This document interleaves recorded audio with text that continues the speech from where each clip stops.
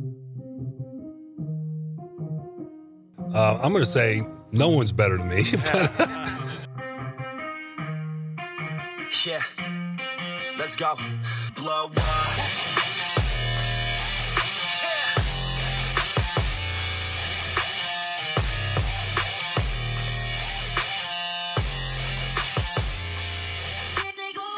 Welcome, everybody, to the Friday, April 17th edition of Locked On Dolphins. We are now 6 days away from kickoff. We have literally been counting down to the 2020 NFL Draft for months. I took over this podcast for Travis Wingfield in late February, and it has been the center of discussion for us here on this show, primarily because, and it's one of the things we're going to talk about today, everybody knows what is at stake, including Miami Dolphins management. This is a monumental window for the Dolphins. You don't often see teams that acquire this kind of draft capital in such a short amount of time.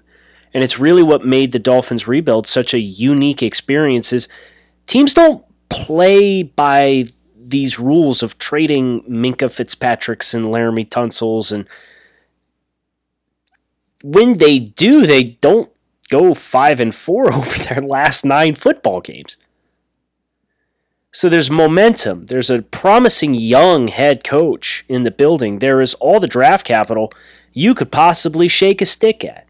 It's all here in front of the Miami Dolphins. And Chris Grier, the general manager of the Miami Dolphins, met with the South Florida media yesterday to talk about and prime and prep for the 2020 NFL Draft and talk about everything that is at stake for the Dolphins and what this could look like down the road if they get it right.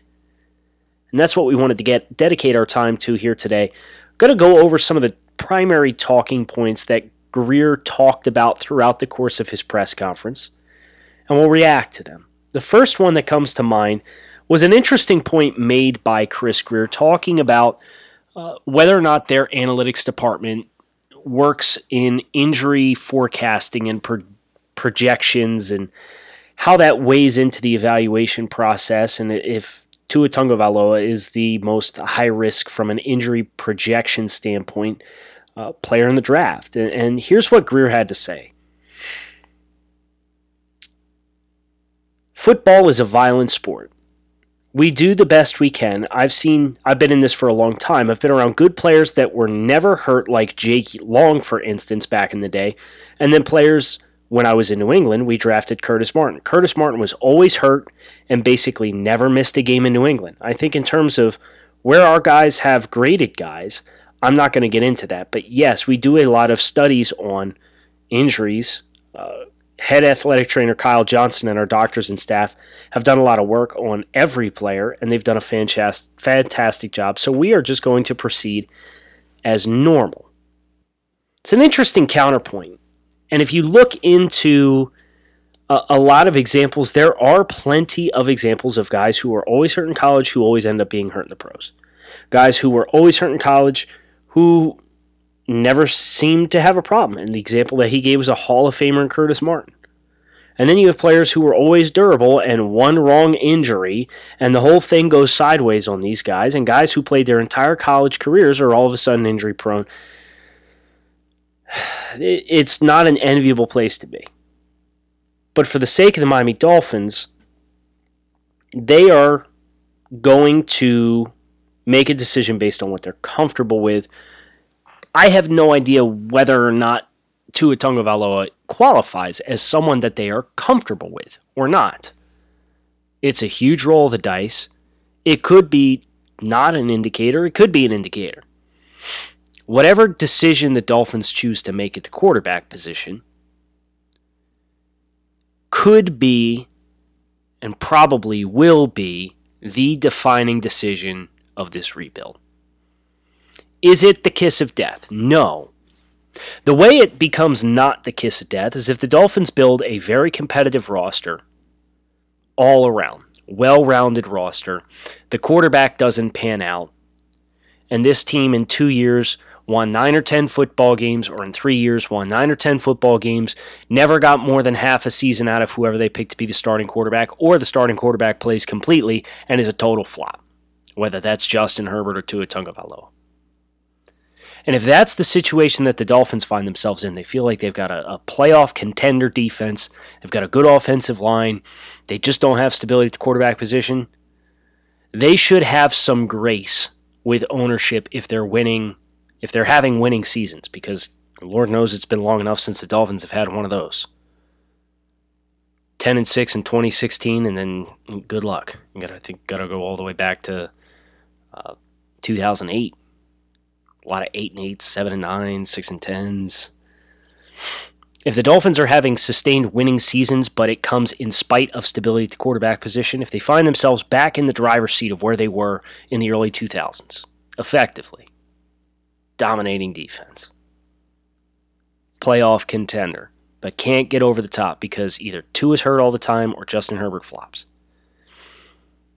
Ownership should be able to recognize that this team has built a contending roster, and at that point, this team in 3 years, if they're willing to take their lumps or willing to accept a loss on whatever investment they choose to make, that's the big decision that they would have to make at that point in time.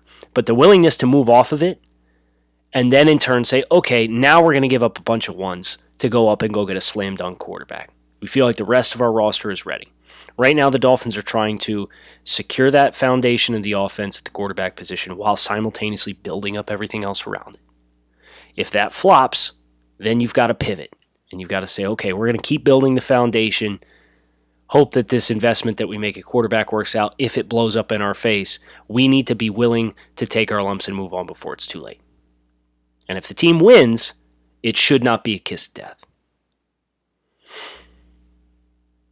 Miami Dolphins, putting together their draft board. Chris Grier was asked what the process is in putting together a draft board now, and Chris Grier said we're still in the process of finalizing our board. They're expecting to do that either this weekend or early next week. But here's what he said as far as the process of putting together a draft board with everyone working remotely amid the COVID-19 crisis. For us, it really hasn't been too much different. The difference is obviously we're not in the same room, but we did a lot of work together in December starting on the draft with all the picks that we had coming into this draft. And the coaching staff and the scouts have all done a tremendous job of evaluation all the way through December and all the way through the spring until now. Little tweaks here and there. Obviously, we're not in the same room, but we've done a lot of meetings, a lot of video conferencing with the technology mediums, and we feel really good about our process. We're ready to go. This goes back to what we talked about a couple shows ago when we talked about why a virtual draft is not going to hurt the Miami Dolphins like it will some other teams. It's because of the amount of communication and collaboration this coaching staff and front office has with one another. That is a win because you might think that's commonplace in the NFL, but I'm here to tell you right now, there are a lot of power struggles, a lot of dynamics of pushing and pulling and twisting and wrestling for leverage and wrestling for job security. It's a volatile industry. And we've seen this with the Miami Dolphins over the course of the past decade. All of the infighting and all of the energy that goes to proving they are in, you as an individual are right and your colleague is wrong, so that when things go south, your colleague's the one that's fired and not you. It's a terrible way to operate business. But that is how a lot of these teams have to fight.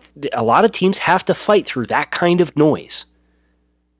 As crazy as that sounds, the Dolphins, they're so early into their build. You've got a GM that hand-selected his head coach. They have momentum. They talk on a daily basis, even throughout the course of the season. They're very close. They might make a wrong decision, but they're not going to kill each other the way some of these other teams are going to kill each other in this draft. So to hear Chris Grier back that up and say, we've been working on the draft since December with our coaching staff and scouts. They've done a great job. Little tweaks. We feel really good about our process. We're ready to go. It's as you would expect. Some of the questions that I've got throughout the course of hosting this podcast have centered around the coaching staff changes and asking, how can you give so much trust to the coaching staff when there's been so much overhaul in the coaching staff? Both coordinator positions changed this offseason. Chris Grier was asked something along those lines. He was asked, can you tell me a little bit about how you and head coach Brian Flores and offensive coordinator Chan Gailey have worked together to develop some consensus? And here's what Chris Grier had to say on that front. I think it's been a process working with Chan Gailey coming in, and it's been really good. The communication's been great. We've spent a lot of time talking through different qualities that we're looking for in the players that we've talked about. From our end, it's been pretty smooth, and we haven't set our final board yet. We'll probably do this late this weekend or early next week, but a lot of really good discussions on what we feel best is for the Miami Dolphins. Communication, again, you're looking for what's going to divide Brian Flores and his coaching staff, no matter who the supplementary pieces are. You're going to look towards what you should be optimistic about as a Miami Dolphins fan relative to a lot of the other teams. It's that communication. And having two guys at the top in Chris Grier and Brian Flores who are so close, and Brian Flores who has such a way with people, nobody's going to be blindsided on draft day when the Dolphins make whatever decision they make inside the building. Us as fans, yeah, we're going to get caught off guard. Guaranteed. But Chan Gailey, talking with Brian Flores, they probably have a mutual vision for some components of the offense, talking with the scouting staff and Chris Grier saying, listen, these three variables we feel like are key at this position. If we don't have this in our offensive tackles, we're going to really struggle to run the football. If we don't have these three qualities in our quarterback, we're really going to struggle to stay ahead of the chains, avoid negative plays, and score a lot of points. Seems like that has been the primary talking points with Chan Gailey, and that is, of course, the primary concern with a change in offensive coordinator amid everything that's going on, is making sure we're all looking for and expecting the same thing, so that way when that decision is made, Chan Gailey's not going to sit back and say, well, wait, what the hell? I wanted this guy because he has A, B, and C. Those are my most important priorities. Again, that's not going to guarantee that this decision that they make a quarterback and whatever personnel decisions they make are going to be infallible, but it means they're all in this together. They're all seeing things at the same level through the same set of eyes and criteria. Instead of, you think about Kyle Van Noy and what he was like in Detroit. He struggled his first couple years in Detroit because the general manager picked him and the head coach got a hold of him and said, well, I don't know what to do with this guy. I'm going to play him at my base linebacker position, and he didn't cater to what he did well. So the Dolphins having these kinds of communications amongst assistant coaches, head coach, and general manager and the scouting staff, we would hope, are going to avoid those kinds of systemic failures. Think about Deion Jordan. Dolphins trade up for Deion Jordan in 2013. And what did we try to do with it? We didn't get creative with him at all.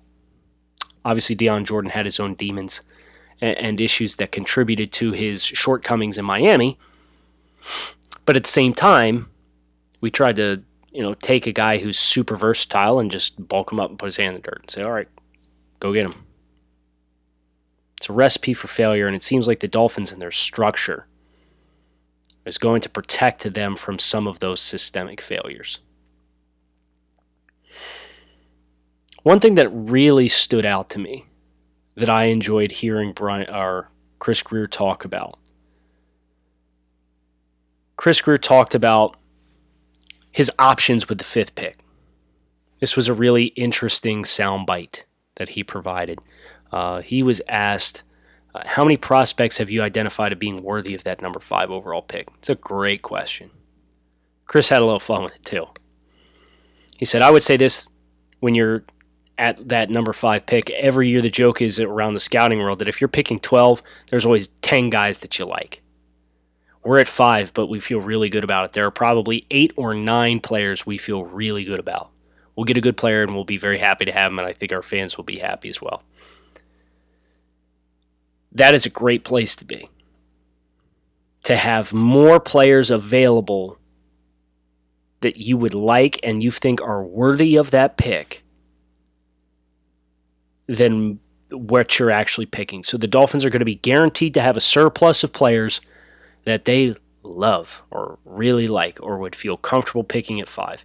That's often a catalyst for when you see teams trade back. If a team's picking 22, right, and they've got 18 first-round picks and those 18 guys all come off the board, and then your next best available guys are ideally players that you'd be getting in the early second round, it's going to prompt you to try and trade back. If the Dolphins had 3 guys that they tabbed as worthy of being top 5 selections in the 2020 NFL Draft, and they all went in the first 3, what do?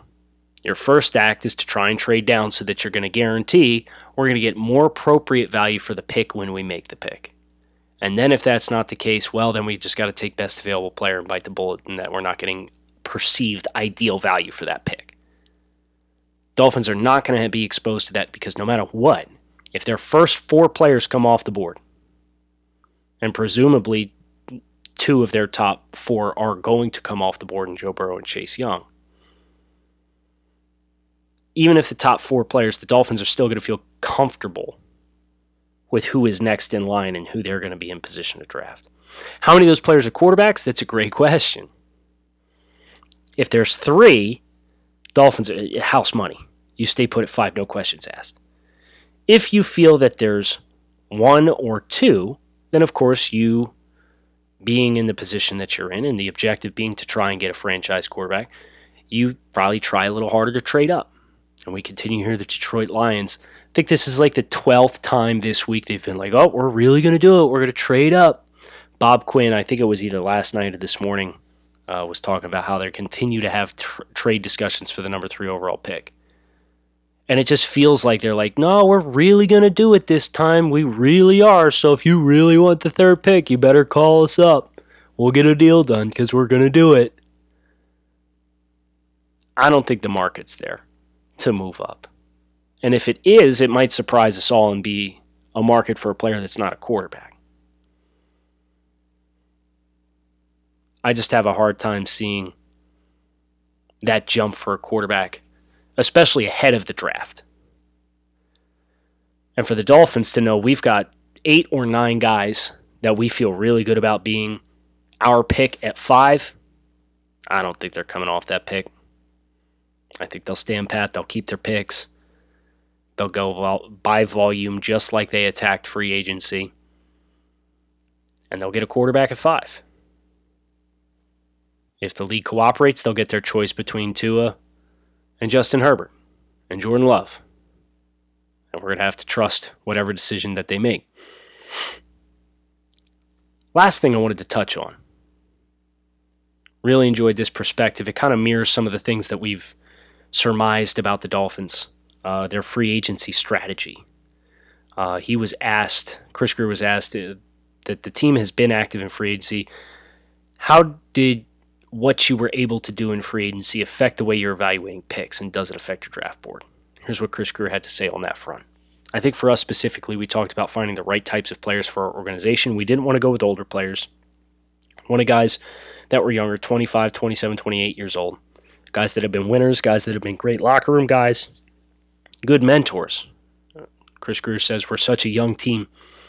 We were a little bit more active than we've been in the past. We wanted volumes of players, especially not knowing where we're going to be in the future. We need guys that can help the younger guys transition, learn, get on board as fast as they can in terms of learning the defense and preparing. Having guys with some familiarity with Brian Flores was really important.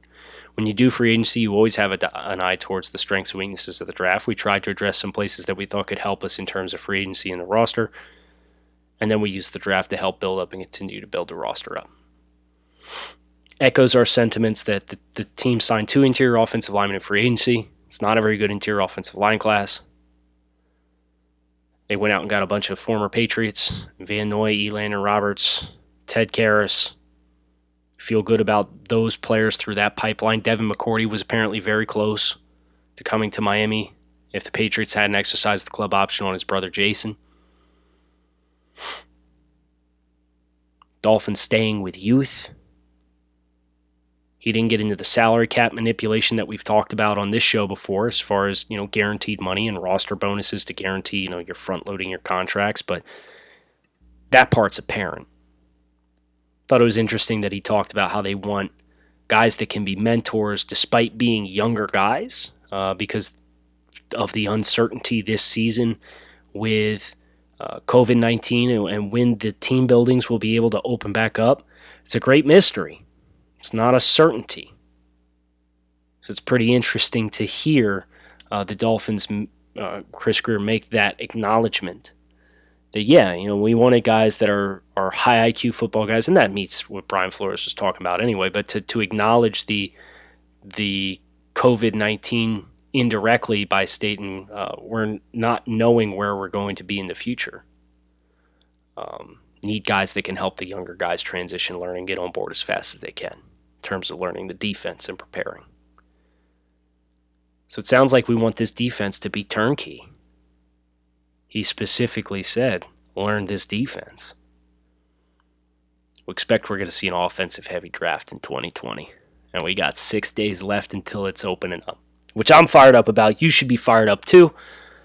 Hope you guys enjoyed the briefing, the press briefing, courtesy of Chris Grier meeting with the South Florida media and the Miami Dolphins for their transcription of that so that we could use that as engaging talking points for today's show. Get inside the head of Chris Grier a little bit as far as draft preparations. Some clues, some interesting clues as far as team building process and thought process and mentality there. Kyle Krabs signing off. Thanks as always for listening to Locked On Dolphins. If you got any questions for next week's Power to the Pod, please start thinking about them. I'll solicit them on Monday. If you want to leave them in iTunes in the form of a review, please feel free. I'll make sure I'll get to as many of those as possible. I try and prioritize those for those of you who do not have social media. Kyle Krabs signing off. Enjoy your weekend, guys.